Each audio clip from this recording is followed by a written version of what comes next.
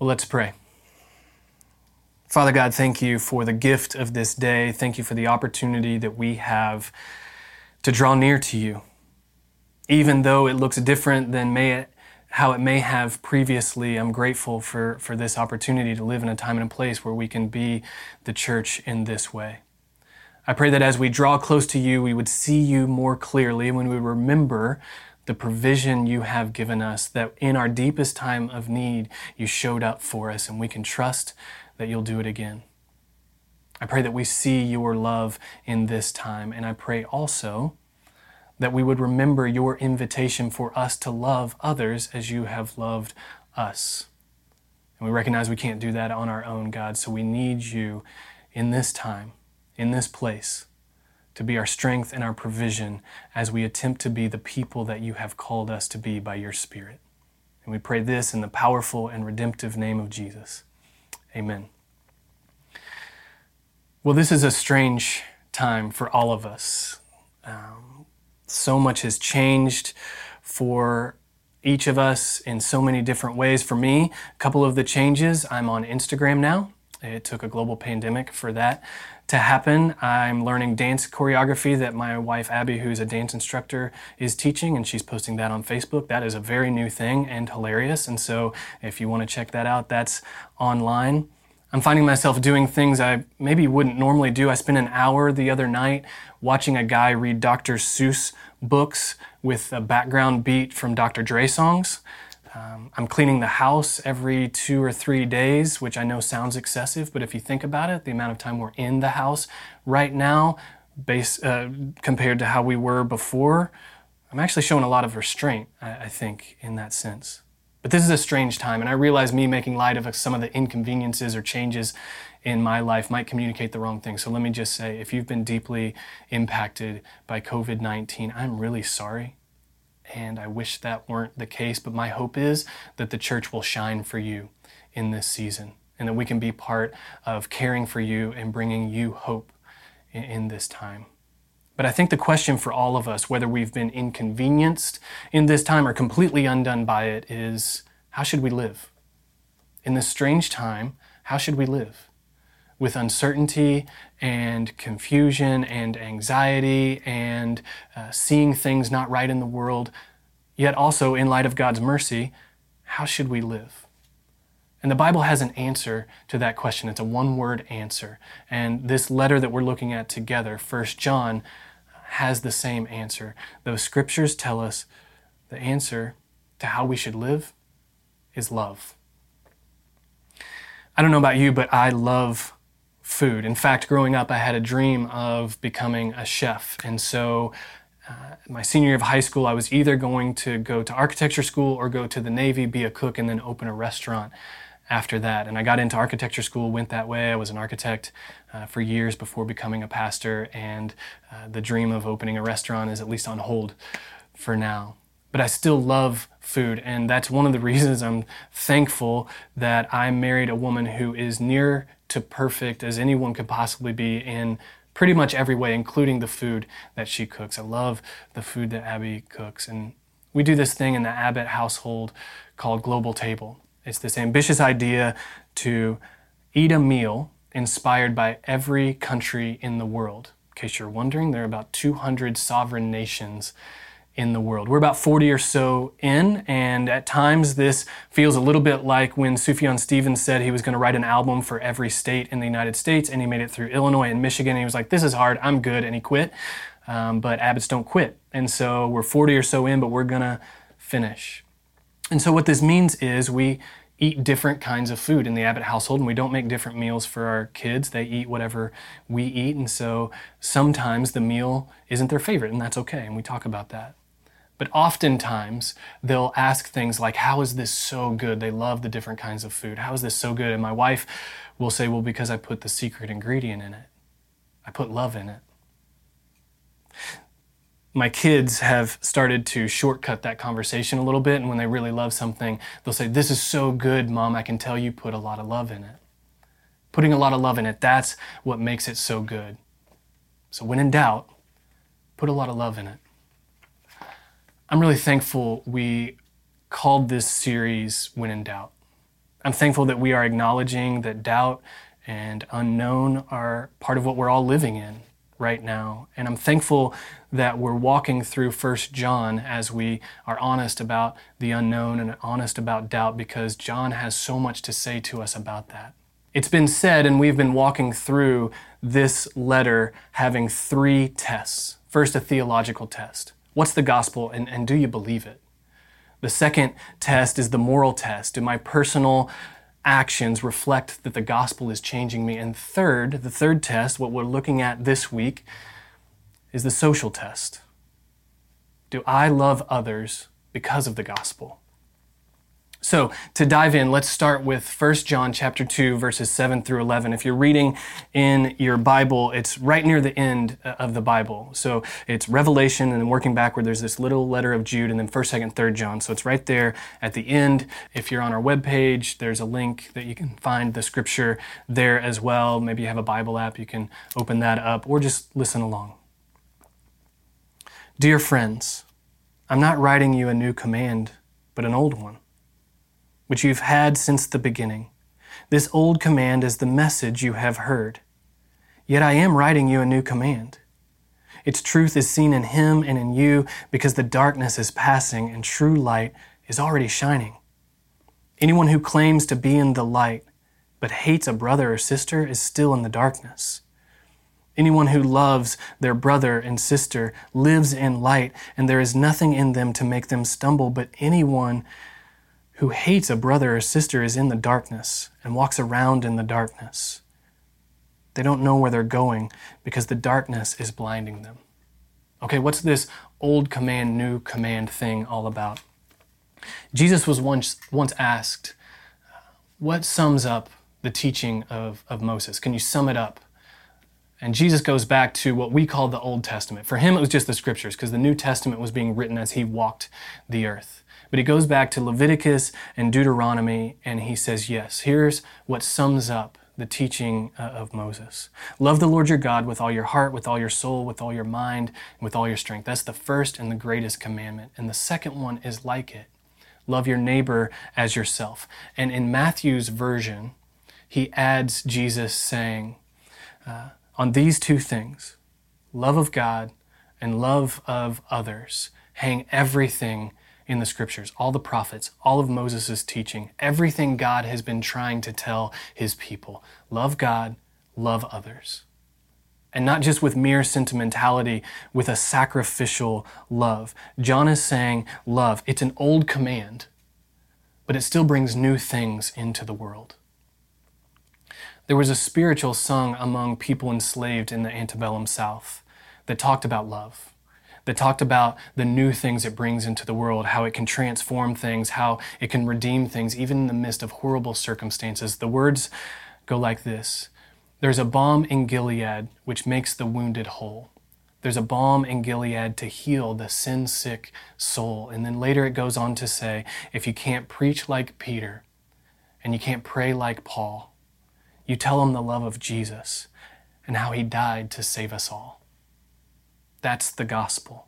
Jesus loved to the point of dying to save us all. That's what heals. That's what brings light into the world, that kind of love. In English, there's only one word for love. So I love my wife and I love food. Specifically, I love pie. But those aren't the same things. I don't love my wife and love pie in the same way. In the New Testament Greek, there are 4 different words for love, each with a different sense. There is a love of familiarity, of closeness. There is romantic love. There is familial love. And then the type of love that's talked about most commonly in the New Testament, agape love. This is a love that sacrifices itself for the blessing of the other. Why does that matter, the differences between English and Greek? Well, because I can love someone or something. We can love someone or something, but not sacrificially. I don't love pie self-sacrificially. I love pie very selfishly. That's because it's pie. But left to our own devices, we tend to love really all things up to the point where we're asked to sacrifice beyond what we want to. So maybe we love our friends until they're so negative over and over again about this COVID-19 thing. Maybe we love our jobs until in this season we're asked to do more with less resources and less availability, and then we can't stand our work. Maybe we love our families until in this season it means we're so close to them all the time and they start to represent a hindrance or an annoyance to us. And our desire to sacrifice for them shrinks over time. That's naturally who we are. And it's not the type of sacrificial love that the scriptures call us to, and that's why the world looks the way that it does. And you might say, look, man, I don't hate anybody. I'm just minding my own business. I'm not adding any hate to the world, so I'm good. But John says that's not good enough. Avoiding hate isn't what shows that we're living in light. Adding love is. So John in this letter, he's pleading with us, no matter your circumstances, he's saying it would be a shame to pursue less than loving God with all you've got and loving your neighbor as yourself, loving others. That's what John calls living in darkness. And then he goes on to say in verse 15, sometimes we can love the wrong things. Do not love the world or anything in the world. If anyone loves the world, the love of the Father isn't in them. For everything in the world, the lust of the flesh, the lust of the eyes, the pride of life, they come not from the Father, but from the world. The world and its desires are passing away, but whoever does the will of God lives forever. Lust of the flesh, lust of the eyes, the pride of life, these are selfish things. What John seems to be saying to us is we'll often try to fill the voids that doubt creates by loving the wrong things.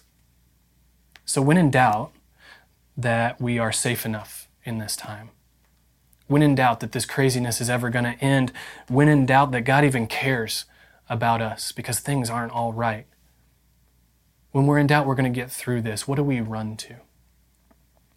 Well, sometimes we'll run to self-improvement. You'll see people saying, you know what, during this time, it's a new season for me. I'm going to learn yoga and I'm going to learn how to play guitar and I'm going to start sewing blankets for puppies in shelters, and I'm going to read 75 books, and I'm going to teach my kids Latin. But look, this is a global pandemic. It's okay if you didn't get through 75 books. Some will run to self-improvement. Some will run to self-preservation. And it'll look like this. We'll run to our work. We'll say, I can put the work in, I can control that, I can change my trajectory, I can become a workaholic with no commute rather than a workaholic with an hour-long commute, and that will fill me up, that will validate me, but does it? I mean, does the attaboy from the boss or the prospect of a new car or the endless supply of toilet paper, does that fill up our souls? Or is there always another promotion?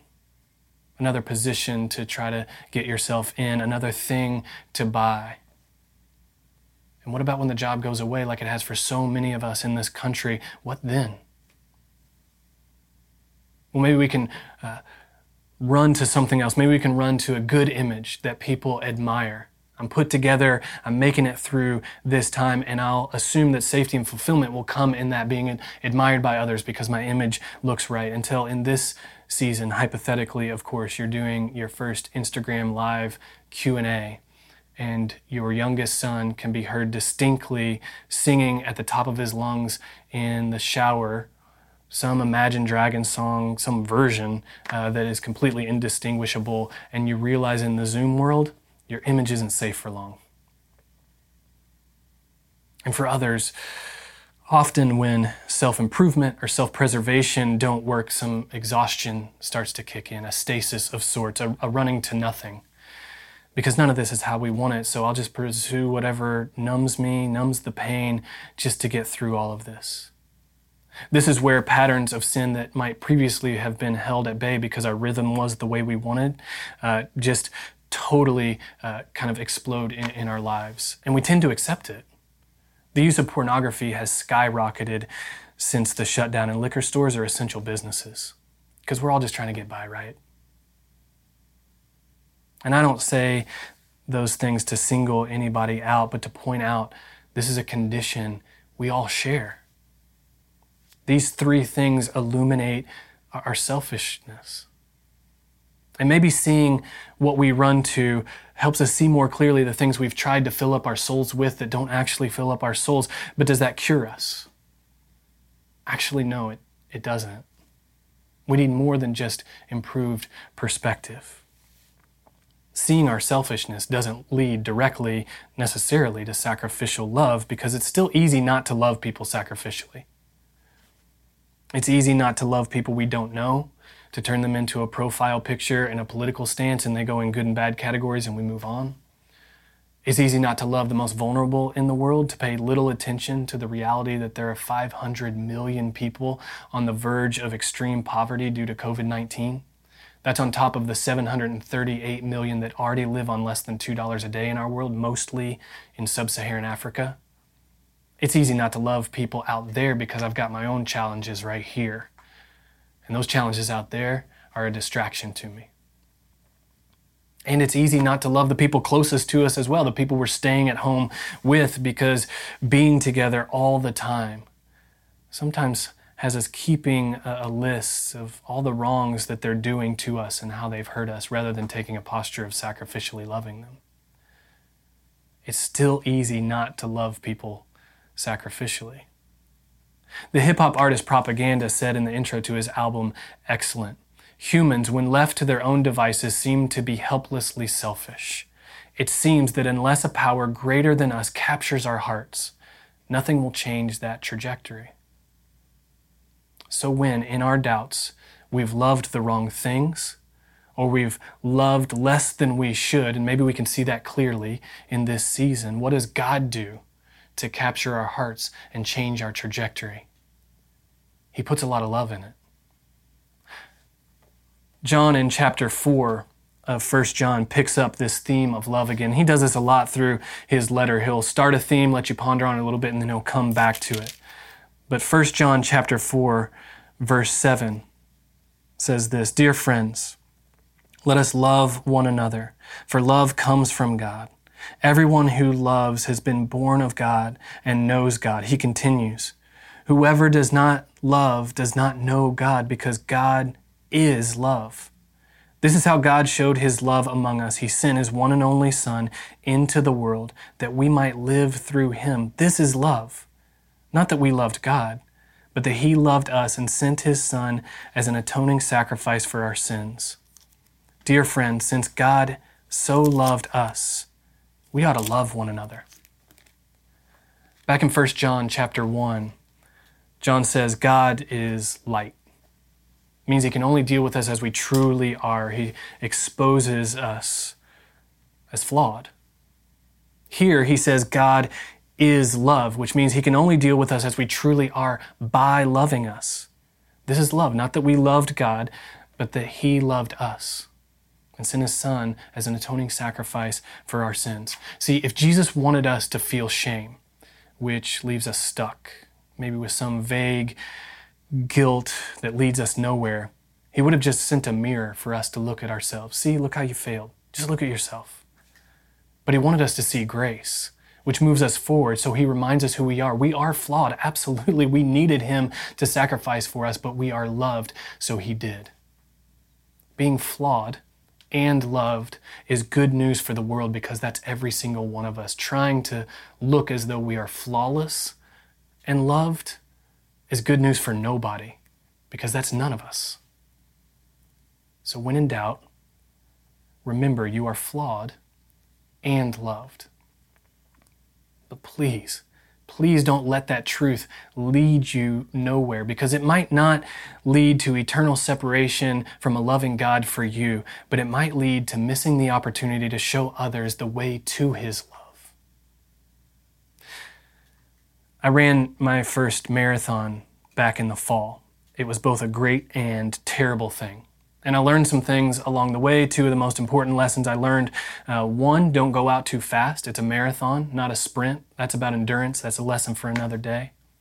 But the other thing I learned is that if you don't fuel up along the way, you're not going to make it. If you've ever done a 5K, 10K, marathon, whatever, or cheered for someone who has, you probably know there are water stations, Gatorade stations along the way. And if you skip too many of those, you'll run out of fuel. And to sustain the toll that the race is going to put on you, you have to stay fueled up. You have to go to those fueling stations and stay fueled up, or you'll run out of energy. You can't make it through a marathon on what you started with. You got to fuel up along the way. The command for us is love God and love others sacrificially. But please don't try to do that on your own, or you'll run out of fuel. We shouldn't fool ourselves into thinking we can get there alone. In part because the world will tell us not to. The world will say, run a different race altogether. Self-improvement, self-preservation, numb out just to get through. Those are the better ways. That's why John says, don't love the world. It's only in staying connected to Jesus, staying close to Him, not running away when we fail or pursuing less, but leaning into His love, where we'll have what we need, where we'll have the energy we need to sustain the love that sacrifices itself for the sake of others. We're being asked to do something supernatural, and if we're being asked to do something supernatural, we shouldn't expect that we can do it on our own. See, love like this, like we're called to, like we're created for, it doesn't start with us. It isn't sustained by us over time. It starts with and is sustained by Jesus. And there have been a lot of people in my life who have shown me that, but two that maybe did it as well as anybody were my grandparents. They showed me Jesus long before I was interested, and I'm so thankful for that. And they did it, I believe, because they remembered that they were loved by Jesus, and that fueled them to live lives of sacrifice and love that I still look up to this day. My grandmother was a nurse, and then when she retired, she and my grandfather began to volunteer with Red Cross. They did that for over 30 years together. Eventually, Red Cross created a volunteer award for outstanding volunteer that they give out every year, and they named it in my grandparents' honor. I'm so thankful for their example. My grandfather passed away about 15 years ago, but my grandmother still lives in the house that they've lived in for as long as I can remember, and I love going to that house. It's like going to a museum. They traveled a lot, and so they have a room in their house that they display all these mementos that they found along the way. And the place in that room that I love the most is a couple of walls that are just covered with jars of shells. They traveled to the beach a lot. I grew up in Indiana. I didn't go to the beach a lot, and so those shells were always fascinating to me. And when I was a kid, I would go right to this room, to this huge jar that was full of sand dollars that they collected along the beach. And they'd let me gently pour it out, because they're fragile, pour it out on the floor. And my grandmother, as I would look at them and rub my hand over them and touch them, would tell me this story. She said there was once a little boy who was walking along the beach early in the morning, and as the sun was rising, he recognized that there were dozens, maybe hundreds of sand dollars in front of him that had washed up on the beach and now were stranded because the tide was going out. And so he runs over and he picks one up, and he feels that it's still wet. And he says, I think it might still be alive, and so if I get it back to the water, it could live. And so he throws it back into the water, and then he picks up another one, and he throws it back into the water. And he does this over and over again until his arm starts to get sore. An adult comes by and says, "Kid, what are you doing?" He's like, "Oh, I'm throwing these sand dollars back into the ocean so they can live." And he says, "Look around. There's too many. You can't throw them all back." And the kid, the child with a sand dollar in his hand, he responds to the adult, but he's looking at the single sand dollar in his hand. He says, "But I can care about this one." And he throws that sand dollar back into the ocean as hard as he's ever thrown anything in his life. And then my grandmother would conclude the story this way. She would look at me and say something that she and my grandfather Leo would say to me often. If you can care about the need around you, do it. Don't stand and look at the world and say, I'm not enough. God so loved us. We ought to love one another with whatever we have, for as long as we have, for as many people as we can. We shouldn't wait to be loved and then respond. That's what psychologists call the law of reciprocal affection. It's a defensive state of living, and it doesn't add enough love to the world. See, God didn't wait for me to ask. He saw that I was flawed, and He loved me. He didn't say, get it all together and then I'll love you. He said, you're flawed and you're loved, and I will sacrifice to love you. And God didn't withhold his love because I didn't get everything right, and he didn't withhold his love because I didn't understand everything. And we're called to do the same. See, here's the point. If we are wanting to sustain love like we're actually called to, it's in staying connected to and being fueled up by the sacrificial death and resurrection of Jesus and having that echo through our lives, how we can actually do that. That's how we know that God's love is being cultivated in us. In response to COVID-19, there are people at Summit that are making masks and they're donating them to healthcare professionals. There are people that are hosting distance-appropriate Simon Says for kids in their neighborhood. There are people in our congregation that are reading children's books online daily so that families can just have a moment to smile. There are connect groups that are gathering up gift cards to give to people in need. You know what that is? That's people in our congregation saying, I can care about this one. Because God loved you, love other people. Because God has been extravagant with you, be extravagant with other people, because God has provided help other people.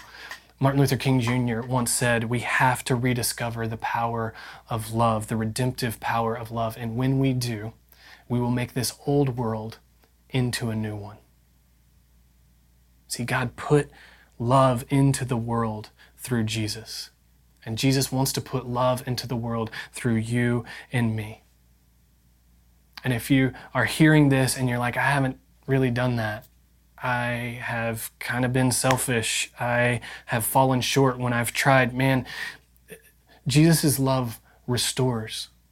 Jump back in. And I want to invite you to do that in a really practical way this week. We're going to do a very different but very important Nice Serve this week. And there are projects on our website that are ways where we can impact others with love. There are ways to make masks. There are ways to make deliveries to vulnerable people. There are suggestions for how to do sidewalk chalk encouragement for your neighbors, with your family. There are creating signs for high school students to separate them. They're seniors that have been disrupted so intensely in this season. There are so many ways that we can be a part of this Nice Serve this week, and there are ways for you to be a part of it. And hopefully we'll post on social media how we're doing this, not for our glory, but to show the collective impact that love can have. But let me end with this, guys. We have to own this. Are we showing that God is not love because we're not loving? Or are we showing that God is love because we're loving others? Dietrich Bonhoeffer once said, Christians should shock the world far more than we do now. So when in doubt, put love in it. In the broken marriage, put love in it. With a difficult child, put love in it. In your workplace, put love in it. When you see hate on social media, put love in it. In your community in need, put love in it.